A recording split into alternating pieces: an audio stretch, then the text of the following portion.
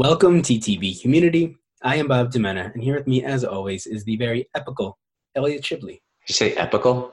Epical, yes. What is that? Uniquely or highly significant. Oh, wow. That's a nice one. Thank you. Yeah, you're welcome. I've never heard that word before. Neither have I. I researched it today. Great. Mm-hmm. Well, as always, give a quick spiel of our partners and affiliates. So Minivan of Memories, as Bob and I refer to them as MOM, a blogging platform for travelers who want to share their stories but don't have their own platform. Little Passports is a monthly subscription for curious kids and some adults who love the world. Each month, a new package is sent containing new activities, souvenirs, or projects from different locations around the planet. Travel by Locals is like Airbnb, but for travel guides. They will connect you with a local in the city of your choice, where you're staying, whatever, and they will spend their free time, obviously for a charge, and guide you around the city. Lastly, if you are enjoying listening to our podcast, now that we are a year in, now that you've been with us this is a committed relationship, please consider donating $1 per month on Patreon. For the cost of less than a bottle of water per month, you can help aid in our time and production of this podcast. That was supposed to be like an NPR fall. That felt very scripted, very radio-esque. So I think you nailed it. And you know what? Something that I don't think we really ever say when we introduce our partners is that in order for us to receive any sort of affiliate marketing credit, you have to actually subscribe or use their websites through our website. So go to our website, click the link.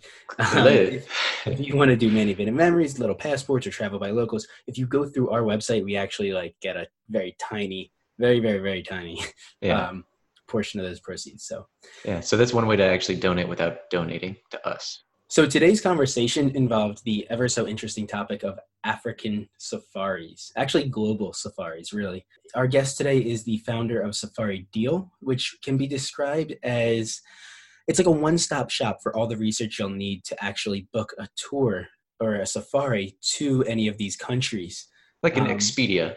Exactly, like an Expedia or Orbitz. And so today our conversation revolved around travel logistics for safaris, African safaris, around wildlife conservation, and we even touched up on over-tourism. So I hope you enjoy it. We really enjoyed it. Without further introduction, please welcome Robin Comack.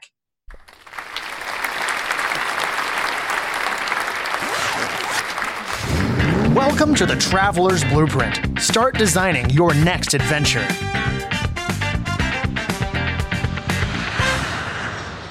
Robin, thank you for joining the Traveler's Blueprint. Great. Thanks very much for having me. Nice to meet you guys. Nice to meet you as well. So you reach out to us after listening to Garth's episode, and you and Garth actually go quite a ways back to Zimbabwe. Yeah, that's correct. I mean, Zim for short. Zim. Garth. Yeah, exactly. Zim or Zam. Zim Zam bots. So Garth and I know each other from what we call the old Zim days. Garth was working as a guide in a place called Matetse, which was right next door to Vic Falls. We met, we hit it off, and we've maintained this lifelong kind of friendship. We both stayed in the travel world. Garth's a professional guide, and he's gone his way, and I'm more on the kind of entrepreneurial side. Starting companies, providing marketing services to people that work in the tourism safari industry. All right. And that's why we're talking to you today, is because we want to talk to you. Well, we want to learn more about Safari Deal and what you and your wife, Claire, have come up with. And it seems, based on doing a little bit of research from your website and your social media pages, that I'm going to simplify it a little bit, but you want to connect people passionate about wildlife with safaris, not just in Africa, but all over the world. And a lot of people specifically think safaris are only in Africa, but you take people to Siberia, to Mexico, to South America, all over the place. And I just want you to kind of give us a little bit of the backstory and a bit of the behind the scenes of how you guys came up with this and how your passions and experience in life led you to this point. Okay, great. So, I mean, the really short little kind of elevator pitch, I guess, is that Safari Deal is an online marketplace for worldwide wildlife holidays and safaris, and we connect those interested travelers to our responsible tour operators And all of those hundreds of itineraries that are provided by our travel partners are all in one place. It's easy to research, compare, inquire, and then book that adventure wherever that adventure may be. And thanks for saying that Safari is no longer this Africa focused experience. Safari, the Swahili word, with the translation of that, just means a journey. And if you tag that with a journey with wildlife, that's what we're about. So we work with travel partners across the globe, as long as they can provide, we like to say, extraordinary wildlife adventures, safari itineraries, and that they do that in a responsible way. So the eureka moment for us was that, you can go online and you can open up 15 tabs on your web browser, and you can search in each one of those tabs for a safari, and you will have 15 different providers across those tabs. And it then becomes quite complicated to choose the right provider for you. Now, going on a safari wildlife holiday has always been deemed as quite complicated to plan. You've got to get your flights to the location. A lot of these locations are quite daunting. I mean, first time flying into Nairobi is gonna blow your mind. It's different. And then putting together the different legs of transport, Nairobi to Naivasha, Naivasha to Mara, Mara to Amboseli, Amboseli to the coast, and then booking your accommodation along the route. Now, that's not for everyone. So we work with tour operators that provide those things all packaged up, and our website allows someone to search in one place for location, price, experience, and then they get a list of options. And then they can contact those operators directly from our website, provide them with further information about what they're looking for. And then once that connection or handshake has been made, then that client belongs to our travel partner. We only then answer any questions if the questions come back to us from that traveler. Interesting. And we just help to facilitate that relationship. That's it. Yeah, that's incredible, because as someone who's currently planning a vacation or holiday to Italy, it's daunting. There's so much information out there, and it's hard to pick and choose what is appropriate, like what actually interests you. And you're using multiple sources. I'm on TripAdvisor, and then I'm on whatever it is. And so that's Italy. That's one of the most visited countries on the planet. Now, for someone who wants to visit Africa, it's even more daunting. There's so much more involved logistically, and people are uncertain of the culture. And I'm assuming safety is a big one, and I'm assuming a lot of the people that are using your service and that are interested in traveling to Africa are Westerners, probably a lot of people from the United States and Canada. And so to be able to use your resource as a one-stop shop, essentially you go online and you have all the information you need, and you can then pick and choose which company is best suited for you, is really, it simplifies a very daunting task for a lot of people. Yeah. To me, as an outsider, it sounds like a Expedia of safari deals, or a Kayak of safari deals. I'll tell you what, say that a couple more times. Make sure everyone knows that. We don't want to get ahead of ourselves too much, but absolutely, we want to be that platform that's known as the place where you can absolutely go and connect with a verified. We make sure that we get certain information for operators. If they come to us as an inbound inquiry to us to join our platform, we try and verify them as much as possible. Where do you do business? Do you have an online presence? We check all that. Who are you? Do you have a license in the country that you operate? What are you bonded? What organizations, tourism organizations do you meet with? But more than that, probably about, I'd like to say 60%-ish of the people that are on our platform I've met personally at travel shows. I've spent the time going around these travel shows and, going from Guatemala to Finland, back to Botswana, walking miles at ITB in Berlin, to meet these people. And so therefore, when you come on our platform that we're going to be connecting you to someone who can do the job. Now, that's an ideal world, right? So sometimes maybe your trip might not go 100%. that's the way it is. But all of those guys have been vetted onto our system. And so for someone that's doing the initial research using your platform, what would be the red flags for someone booking a tour for Africa, like companies that you should not go with? Yeah, sure. So we've just started talking to a company called Animondial. Now they're a kind of an overseer about responsible travel and how you should do that. Now, kind of red flags are going to be, what do they look like in terms of the trips that they've got? Do they have any dodgy animal interactions? Are they asking for lots of money up front? Are they saying you need to pay us a 75% deposit? Is their communication precise back to you? Do they answer in time? Those are the things, that I would be looking for. Now, if they're on our system, like I said, we've vetted them to a point. We know that, people might be able to get around some of that stuff, but they are vetted to a point. When someone makes a booking through our platform, we obviously also get some of that data, and we send out a communication back to the client saying, thanks very much for contacting these guys. If you at any point need to contact us to ask any questions of us, the overseer, please do so and let us know how you get on. We also ask guests to go and review those people. If they've been on a trip, review the trip and review the operator.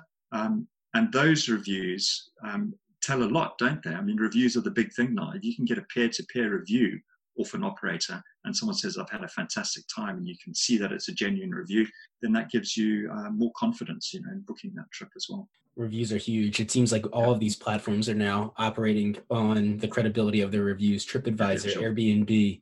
Mm-hmm. Yeah. Well, it's a massive thing. Even like Uber, you can click a button on an Uber and say, yeah, great driver, use them, or bad driver, don't. Well, now the drivers can rate the passengers too. Yeah, exactly. Yeah. You get a request from a passenger that has 3 stars, so you don't want to pick him up. No, right? Fair enough. Yeah.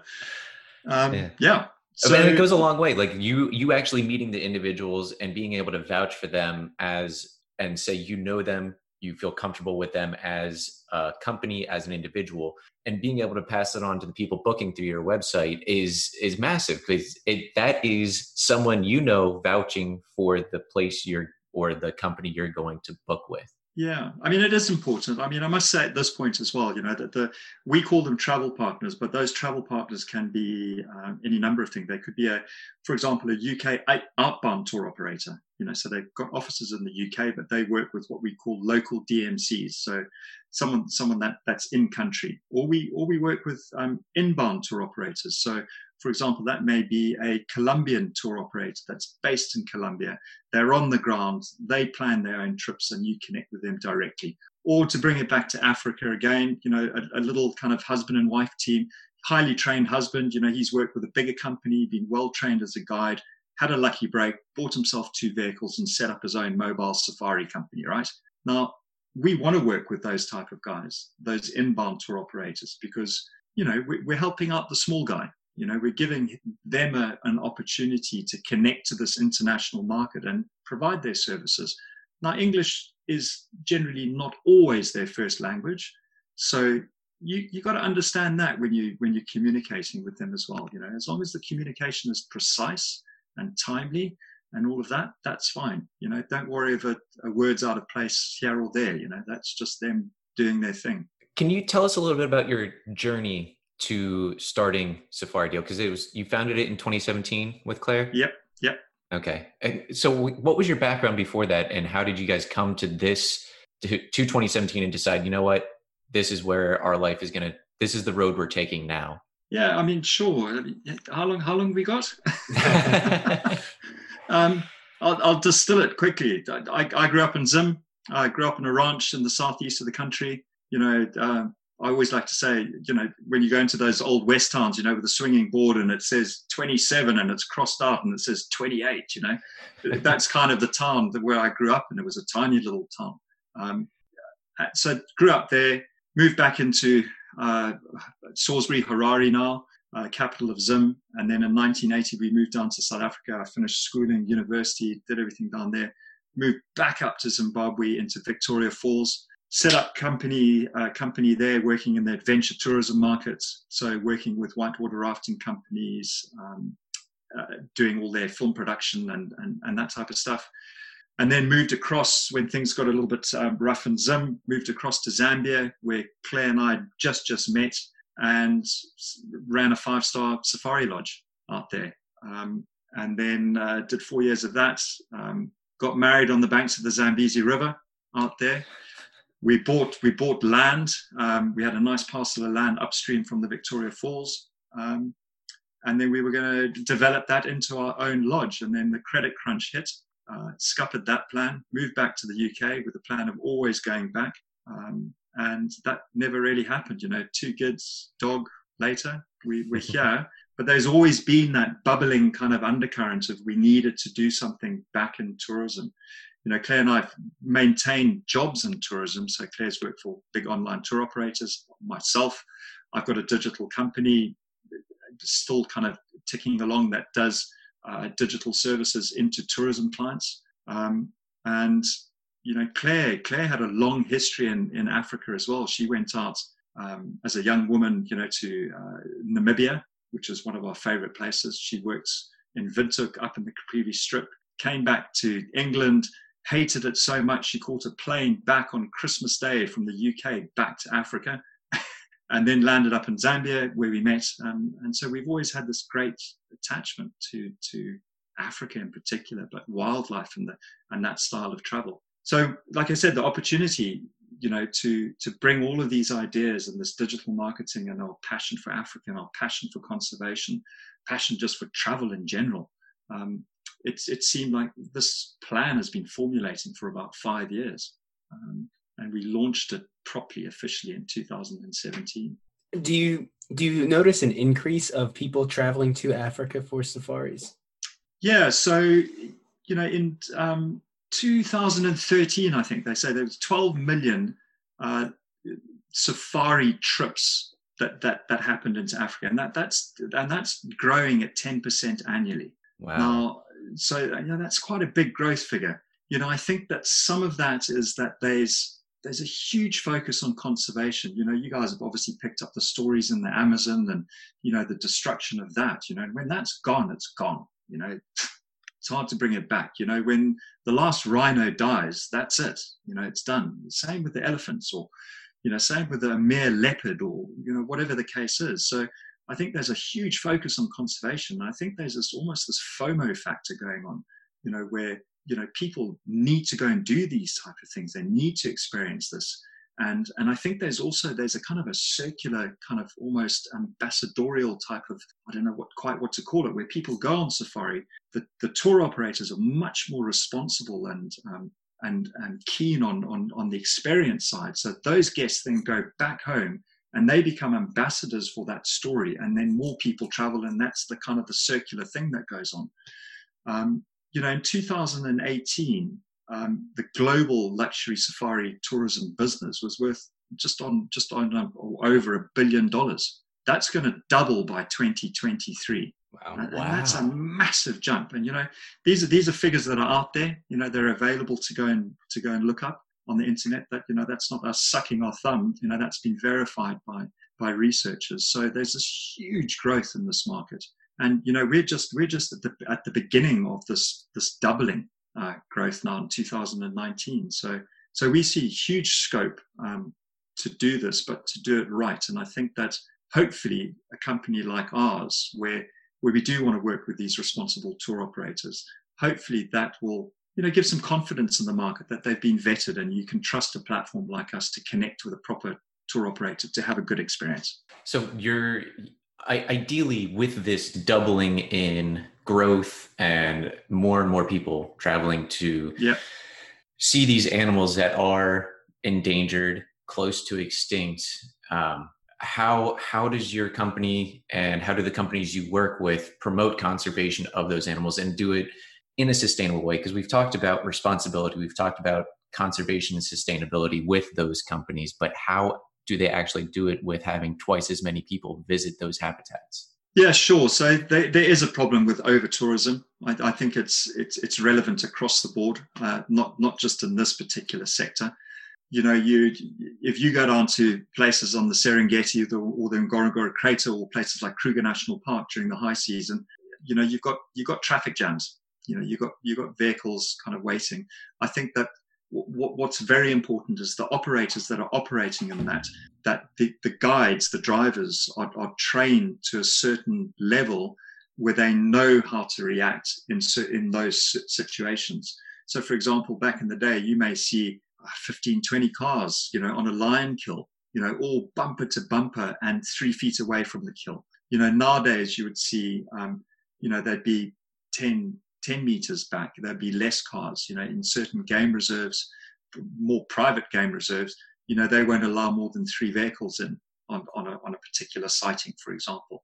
So I think companies are getting much better in that way. In terms of where the camp owners, for example, you know, they're building their camps much more sympathetically. They're using a lot more renewable type of energy sources, so wind and solar. They're making them less impactful on the environment. I think there's a much, much greater kind of focus on animal interaction type safaris, and the way that you do conduct yourself, you know, on a game drive, for example. And companies like I mentioned earlier, Animondial, you know, they're an overseeing company where we hopefully will be working with them. We will then have a pack that we can send out to all our top tour operators or travel partners and say, please, can you sign off on this, that you are doing these 10 points? And if we can then have a stamp of approval placed against that tour operator, then we know that those guys are doing it properly. And we hopefully that will then be picked up by all the travel partners that we work with. But over tourism is definitely a problem. Absolutely. That seems to be. I think it's individuals need to individual companies need to do it, but they're getting much better at it. This always seems to be the conflict here, like with over tourism, because you want to see the people flock to this country and support the local economy, because that then helps the human population, but it also helps conserve these lands for these animals and keeps the population alive. But then when you're there, or, you know, I'm sitting on my laptop and I'm just watching a lion hunt in Kruger National Park, and it's just littered with cars. And I'm always curious about how it actually impacts the natural habits of those animals. And if behaviors. The behaviors. And if they're actually even observing an animal act naturally. I'm always weird about that. But so, you know, where do you draw the line? This is a conversation that we just had on Everest, where you want to see the funds go into the mountain and help preserve it, but at the same time, you don't want 1 million people in the mountain at once. No, it's hard to find that balance. It is, you know, because you know, there's a saying, and you know, in the safari world, you know, for the animals to stay, you know, they've got to pay, and that means, you know, that if you've got a national park, it needs to generate funds. You know, the Serengeti needs to generate funds. You know, so everyone that goes through there pays a park fee. You know, those park fees then need to be spent in a responsible way. You know, so there needs to be a balance in terms of how many people you can get through the park and the money that's being earned to maintain the park, and around we go. So, you know, I'll come back to the Kruger thing just now, but if you look, an example might be, for example, Rwanda. You know, Rwanda's got gorillas, Uganda's got gorillas. There's some amazing experiences around that. But if you put too many people in there and you get too many people going in to visit the gorillas, you know, you've got risk of disease, you know, passing across, you know, the impact on the gorillas in terms of how they interact with you. You know, they habituated these gorillas, but would there be future conflict? If there's too many people, how would these gorillas, you know, behave? So one of the things that Rwanda did was almost double the price of the permit to go and see. Now, that hasn't slacked off demand, but what it's allowed them to do so far, we hear, is maintain a top level of visits, basically, and they can still generate good income. Uganda hasn't quite gone that, but they have, you know, they've put up their prices on their permits as well. And that might be one way of doing it. You know, higher ticket price. I don't think you'd see, but it comes back to the point earlier, isn't it? You know, you want this to be accessible for more people, you know, not just the high value clients. Kruger, coming back to that, it is a problem because, you go and look on YouTube and you say, look at Kruger rhino or Kruger elephant, and you'll see elephants and rhinos flipping cars over. Now, generally, when you look at those videos, you go, well, what an idiot, Why is he driving up to the animal like that? There's certain things that you do and don't do. And because it's an open park and you can self-drive it, not all of those people going in there understand those rules. And I think that there's a huge education point that, that those parks need to educate people more, and it is up to them to do that. Yeah, there's rules and regulations as you drive in the front gate, don't go up to animals, don't do this, don't feed them, but you'll always have idiots that'll flout those rules. You really will. Yeah, and to be honest with you, the other side of that is that animals are unpredictable. If you're in the bush, you can be doing absolutely everything right, and you can still get into trouble occasionally. And that's just the way it is. There was a report just recently from a Blue Planet cameraman. I don't know if you guys have seen this. If you just type in Blue, search it up just now when you have a moment. Guys saying that because of this, us going into these places where they're wild, we are changing the behaviors of the animals. You go into the Serengeti and you've got cheetah jumping on the top of the vehicles, to use them as lookout posts. You've got lions coming into the shade of the vehicle to get out of the sun. You've got meerkats sitting on people's heads in the Magadi Gadi pans because that's what they naturally do. They try and elevate themselves to spot for predators. And so this Blue Planet cameraman is saying, it's quite an extreme view, this, saying that we should be providing VR experiences to people so that they don't go into the wild areas to interact too closely to the animals. Yeah. I get it, and I understand where he's coming from. And I mean, eventually at some point, the VR technology may be at a level that provides you with an experience that could be so realistic you don't even know the difference. It's essentially going to be a simulation where if they can produce that and it helps save these animals, then I don't know. Is it? Will people still want the real thing? Well, if it triggers all the sensations that you're going to get from being there, and you plug on these the eye set and you're doing it, I don't know. It's probably going to be a lot cheaper too, but well, I mean, at that point, civilization has completely changed, and we're not leaving our homes. Yeah, but I don't want to get too far on this. But yes, I think that for some people, at some point through maybe an educational kind of angle, that VR thing works. But I still think that the experience of bugs in your teeth, wind in your hair, smelling elephant farts, whatever that is, the goosebumps on your when you see your first leopard, the goosebumps when you hear a lion roar for the first time in the wild, and the only thing separating you from that is a third of an inch of canvas or something, that you can't get any of that through VR, obviously. Right. There you go. Yeah. So something I'm curious about that I want to hear your opinion on is trophy hunting. And I know it's a very controversial topic. And if you don't want to discuss it, then by all means, let's not. But I know it's a big topic in the United States between rich guys primarily that want to go to Africa.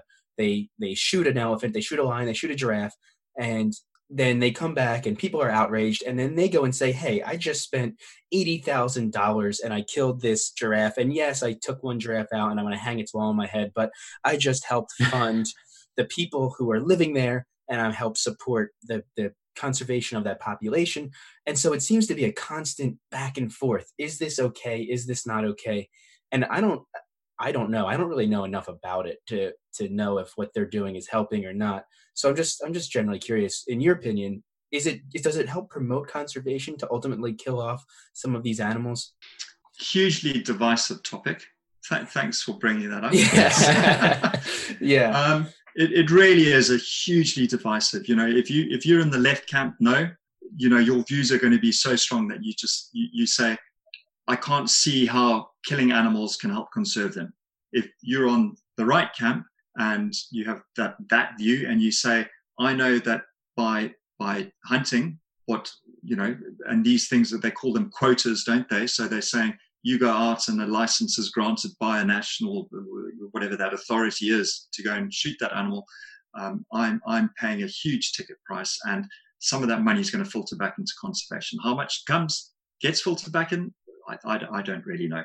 But those are the two camps, and both camps will shout at each other constantly about who's right, who's wrong.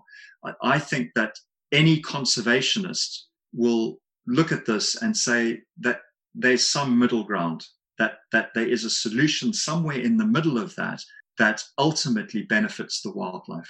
So you mustn't forget that a lot of the concession areas in a place like the Okavango Delta in Botswana, which is a pristine wildlife area. I mean, you've heard of the Delta, right?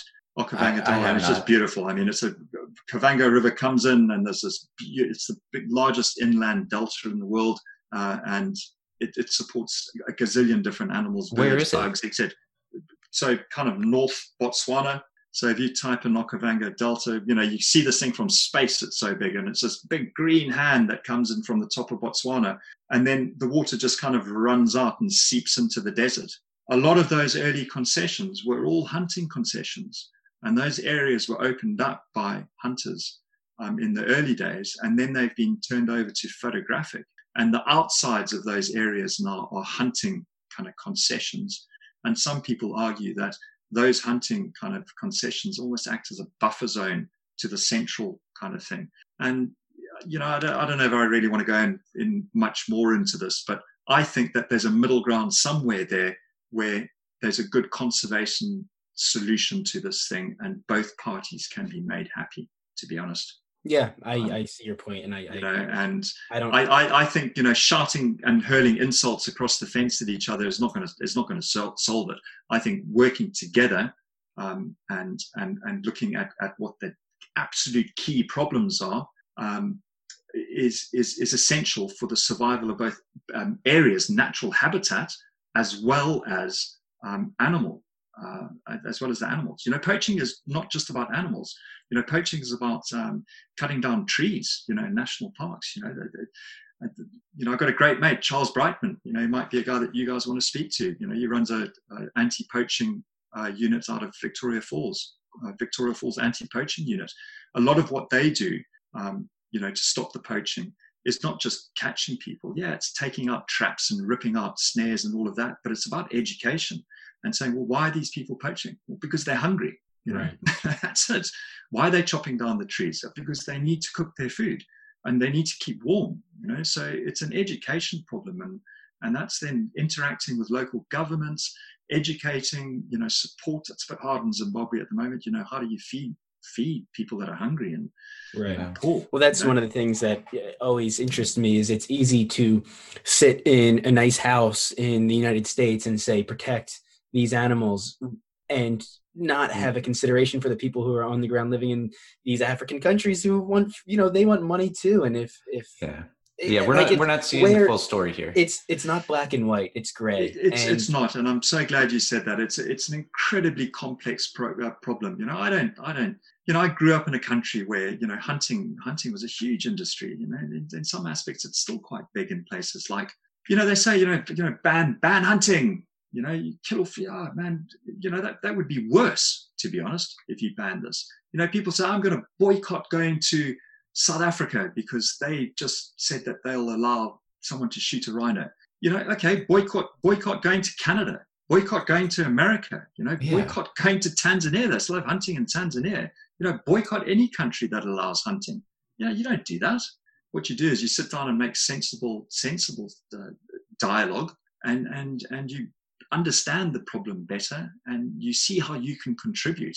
Right. Don't be a keyboard warrior. Do something. Yes. Well, that's keyboard warrior. I like that. Do something. Support a charity. Come and travel.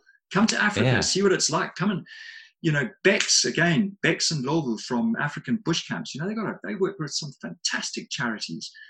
Conservation charities. Come on the ground. You can actually book a trip through Bex. Through his contacts, and come and work with an anti-poaching team. It's a holiday. Come and do it. Come see what it's like on the ground.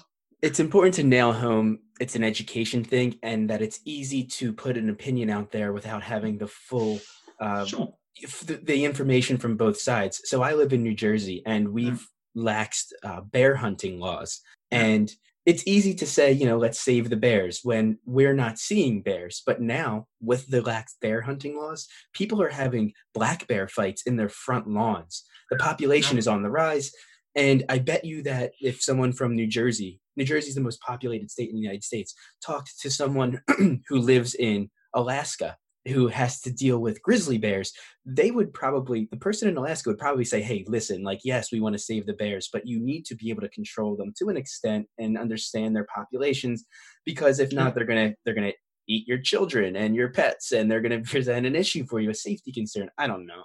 It's just, there's so many different sides to this and ways you can go about it. And I think the most important, coming back to, if we can just distill all that down, I think that the most important thing is dialogue, sensible dialogue.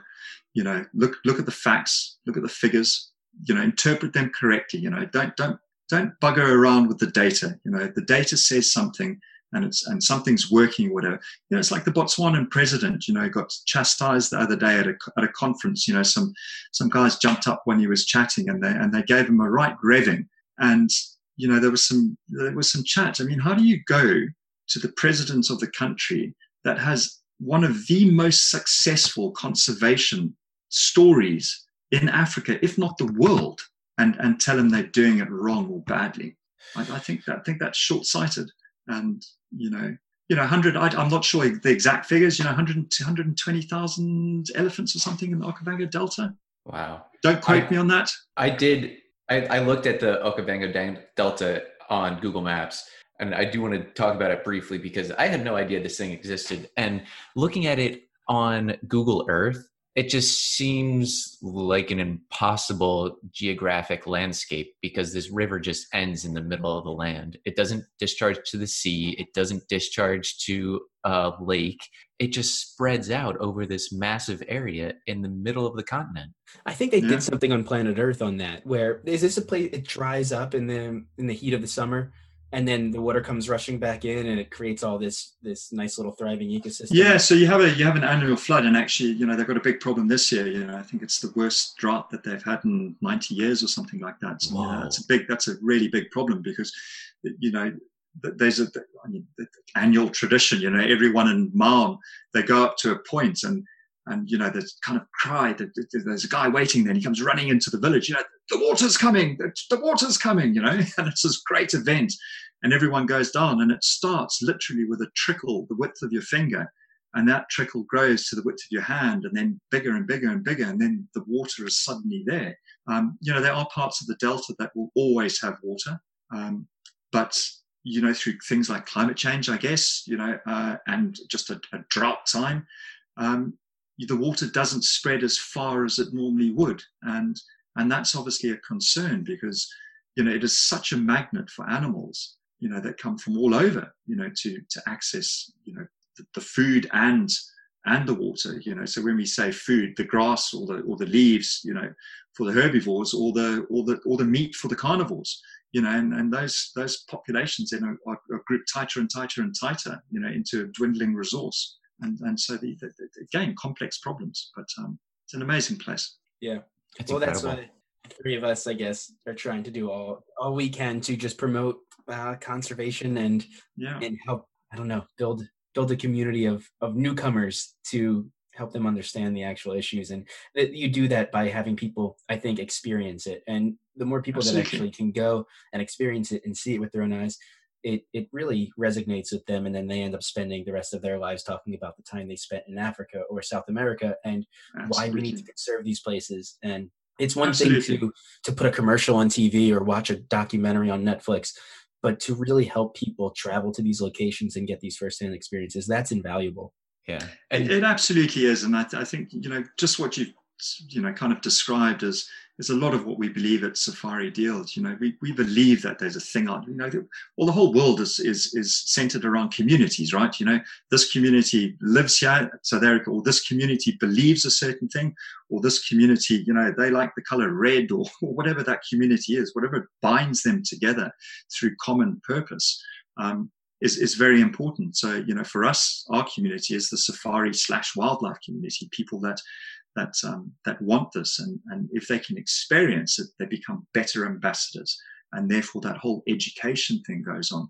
And I think travel back in the old day was just travel. I'm going somewhere, I'm going to do some stuff, and I'm going to come back. Travel now, you see everyone's talking about it. It's experiential. What experience are you going to go and have?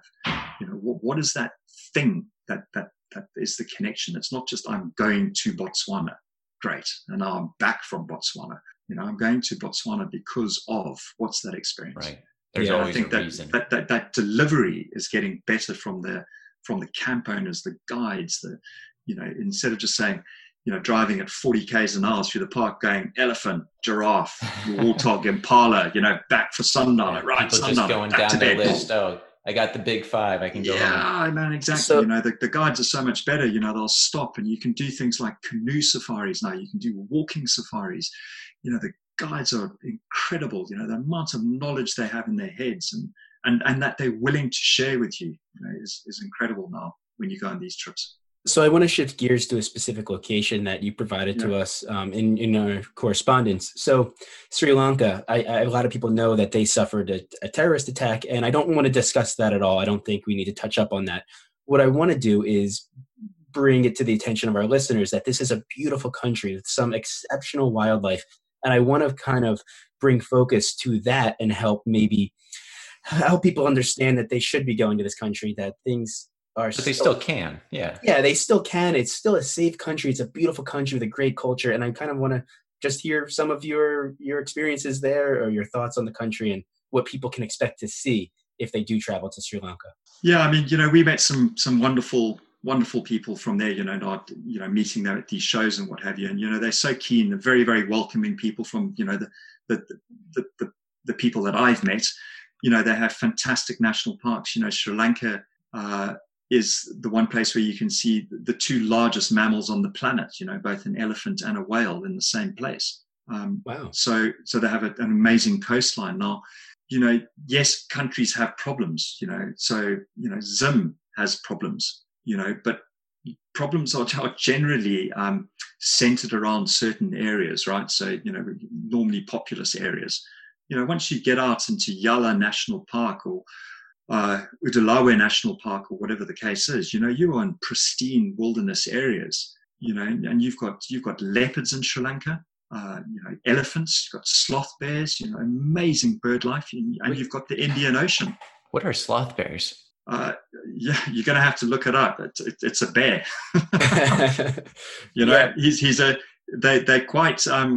They're quite shuffle. I don't know how to best explain them.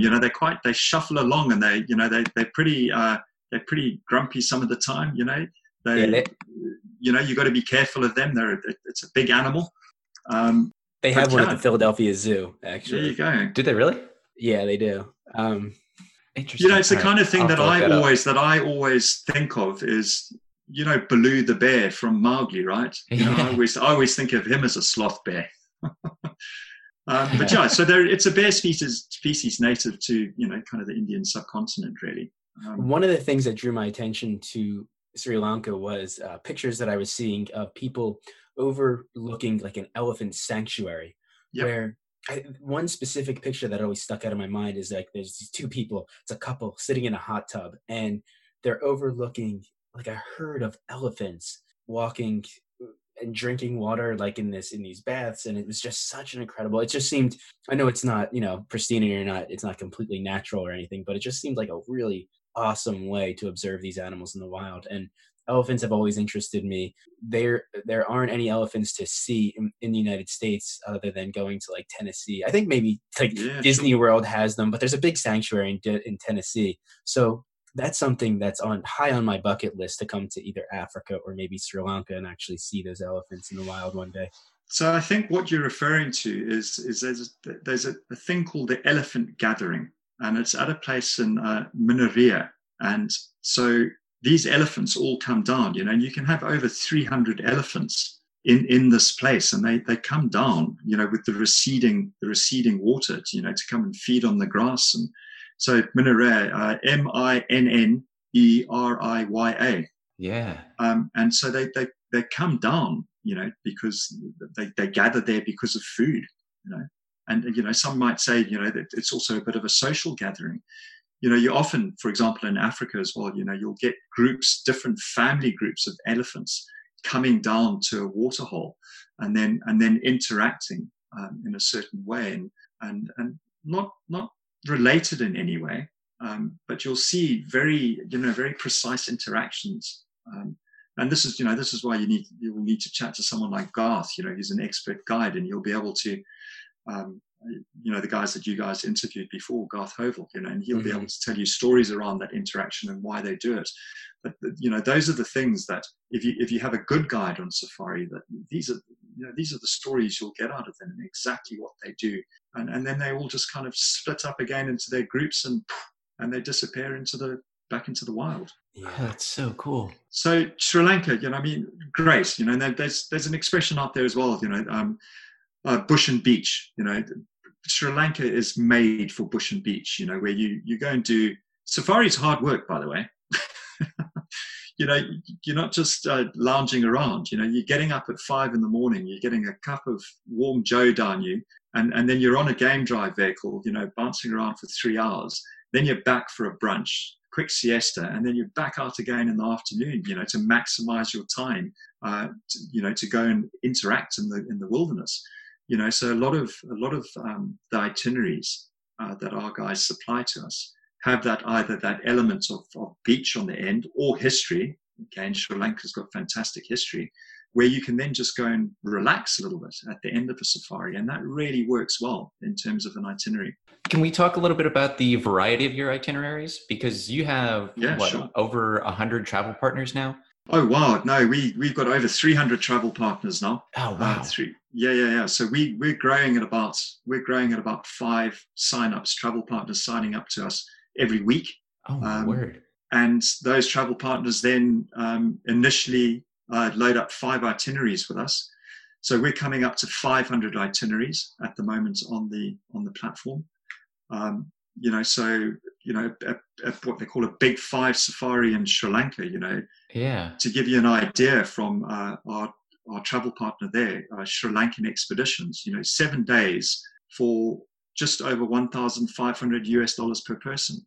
Okay, that doesn't include flights, but that's your entire itinerary wrapped up. That's a really good deal. So this is the thing, you can get into these areas without having to sell a child or a car or rent out half your house. That's why I'm glad we're talking to you, and that's why we decided to even do this, because people think it's so much money, and maybe at one point it was. I'm sure it was. It was probably incredibly expensive to go into these countries, but it's not anymore. Anybody can do these. You don't need to dismiss it as being a logistical nightmare or just out of your realm of travel. You don't need to continue to go to Cancun or wherever, Europe. You can go to Africa. I mean, talking about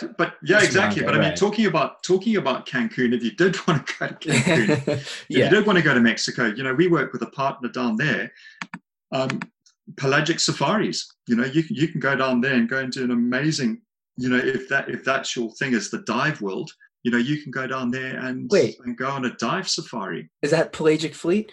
Yeah, part of the same guys. Yeah. We've been going back and forth with George. Yeah. So Pelagic Fleet's on with us as well. Yeah. Oh yeah, we that's awesome. May get them on very soon. We've been going back and forth with them. That's funny. Yeah.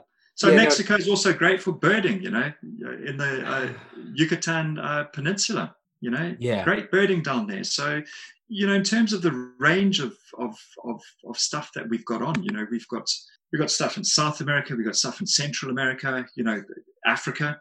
We're talking to a bunch of people out in West Africa at the moment. We think that there's some exciting opportunities out there. I've got another friend that works for a company called African Parks. Now they're another great organization. Their focus is to go to governments that have been battling to run their national parks, and they come in and take over management and they reinstate these parks, not only in terms of their wildlife and land management, but also in terms of putting together proper plans to reintroduce safaris into these parks. So Penjari National Park is one of their recent projects, and it's just absolutely stunning. You know, there's no one else up there. You know, and that's awesome. Yeah, it's just good stuff, man. So you have safari connections on every continent except for Antarctica. Is that correct? Yeah, no. So we work with some people that do cruise stuff down there. I mean, we are chatting to a couple of them. I mean, you are getting into a slightly different league again when you start talking about these areas, because one, it's harder to get to, right? So you've either got to go on a big boat, or you've got to fly in. Flying in is going to be expensive, and then of course, because of the extremeness of the location and the limits of the options, you know, you can't just go and pitch a tent down there, right? So you know, you've got to stay at a proper facility. But yeah, we do work with some folks that do these type of trips. You know, but you're talking, you know, ticket prices then range kind of from the 20 grand per person upwards. Whoa! All right. So that's a bit really? Of a different league. But you know, there's guys already out there. There's a company, I think they're called the White Desert. So you know, that's their speciality. But that's a slightly higher ticket price. Yeah. Elliot and I have been kicking around the idea of hiking Argentina, maybe Patagonia, and then making our way into like Tierra del Fuego. Mm-hmm. Yeah. So you're saying that it's about 20,000? Yeah, I mean, the company that we've been chatting to. For sure, yeah. I mean, I'm out just at the minute as well. Yeah. But you know, you can still, if you go down to Patagonia, you know, you're going to have some unbelievable experiences down there. Right. You know, again, it's one of our key areas that we need to get better at is South America. We've been doing a big drive into the continent, you know, to try and get more people, or get in front of more people, and you know, tell them our story and get them on board with us. But we are making inroads. You know, another place down there is the Falkland Islands. Yes, they're interesting. Yeah. Really, really interesting place. You know, really good birding. Yeah, but again, hard to get to.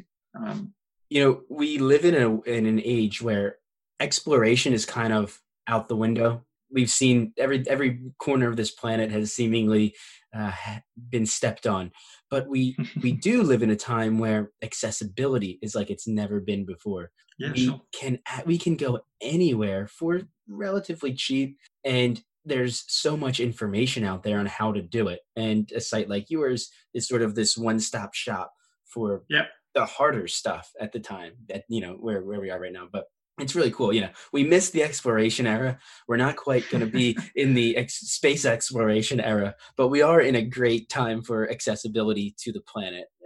I think it's a mindset. I think if you are a traveler, and you guys are, you know, every time I go somewhere, I mean, I'm personally really excited, you know, and my kids roll their eyes at me and they go, "Wow, God, why does Dad talk to everyone?" And I go, "Because I'm excited. I want to see who these people are."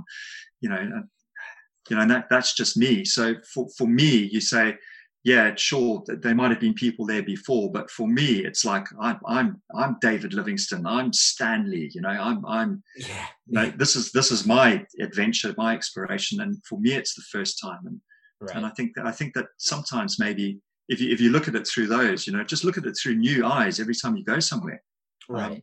You know, be excited about it. I know exactly. That's key. I know exactly what you mean. I mean, I don't know if you've ever been there, like Croatia, but Dubrovnik is an incredibly populated city, overrun with tourism to an extent, you know, and so some people go into that and they hate it. There's too many people there and they really don't enjoy it. But I go in and I have an awesome ability to sort of dismiss it, and I can just genuinely look at the architecture and feel the place that I'm in and understand it and want to know the history, and I can enjoy it just as if I'm there, you know, without any of those people and any of those issues. I don't know. And that's kind of the mindset that I'm going to take with Italy, with going to Rome and Venice. Yeah. I mean, you know, exactly, you know, it's the first time for you, you know, so yeah. So be Scott, you know, be Fiennes, you know, be whoever the adventurer you want, you know. Yeah, absolutely. So as we start to come to a close, I do want to ask, with SafariDeals.com and what you and Claire created, what do you more than anything want people to take away from the experiences that you're connecting them with? I think just what we've been talking about, to be honest. When you go and travel, it doesn't matter where it is, but go with an open mind. Don't go with a fully preconceived idea. You're going to have seen stuff. You're going to have watched Blue Planet. You're going to have watched some Attenborough documentary or something. But don't go with too much of a preconceived idea about what it is, and be willing to learn. Be willing to open your eyes, open your ears. Maybe even go as far as open your heart. Learn, and once you've learned and you understand, make sure that you go home and tell your friends about what that experience is about. And I think if you can do that, then you will come back having a much, much more genuine experience than if you didn't. Yeah. And I think really that's it. We just want to make sure that is the primary thing. But I think ultimately, just learn, understand what's going on. There's some really complex things out there, and if you can make a difference when you come back, by telling your friends and getting them to do this, then maybe we'll create a future, for our kids to be able to go and do some of these things as well. Yeah. Well, thank you very much for coming on. I just want to reiterate, I think the big takeaways here is that you have created this platform for anybody listening that's interested in doing a safari, not just in Africa, in anywhere else. You have this one-stop shop. You can learn about the country. You can discuss logistics with different companies within each location. You can pick and choose where you want to go, how you want to do it. You have this family friendly, everything. So it's, safarideal.com. All your social media platforms are just Safari Deal. Yeah, so we're on Twitter, we're on Facebook, we're on Instagram, and it's all just Safari Deal. One word, we're out there, man. Nice and easy. Nice and easy. Awesome. Thank you so much. Well, listen, it's been so great chatting with you guys. Both Elliot and Bob. Thanks very much for having me on, and great fun chatting with you. So there are almost too many great affordable trips to choose from, and I'm on his website now. I'm on safarideal.com right now, and Sri Lanka, as we were discussing, you can go there for 8 days for about 8 days for like $1,600. It takes you to the national parks, archaeological sites. That's affordable, man. And yeah, obviously it doesn't include flights, but still, like depending on when you find flights through like Scott's Cheap Flights, are maybe like $600 round trip. Right. But I mean, the $1,600, that's 8 days. That's the stays. That's so much of the planning is taken away from you. It's when you break it down, like, I don't know, like saying to somebody like $1,600, it might sound like a lot, but I bet if you were to compare the two side by side, the planning that you would have to involve yourself with, the hotels, the food costs, you might end up paying $200 a day. Yeah, you might end up paying even more. Yeah. So if you're planning a trip to Sri Lanka or Africa, look at some of these costs because they're way cheaper than I thought they were. This is way more feasible than I was originally thinking. And I'm really happy we talked with him today. Yeah, the Everyman Safari. Yeah, there's a 7-day wildlife experience in Uganda for $1,400. 7 days in Uganda. That's awesome. Yeah.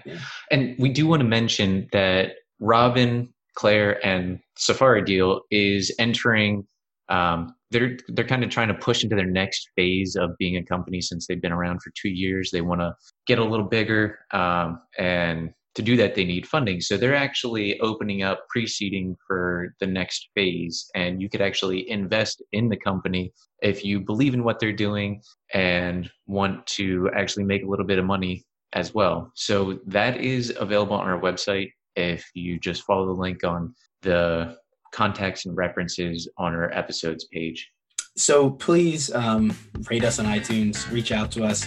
Robin reached out to us through Garth, and we kind of like this sort of web of connections and the network that we're building. So if you know somebody that you think should be on the podcast, we put a priority to recommendations like that. So send them over, and thank you for tuning in. We'll be back next week.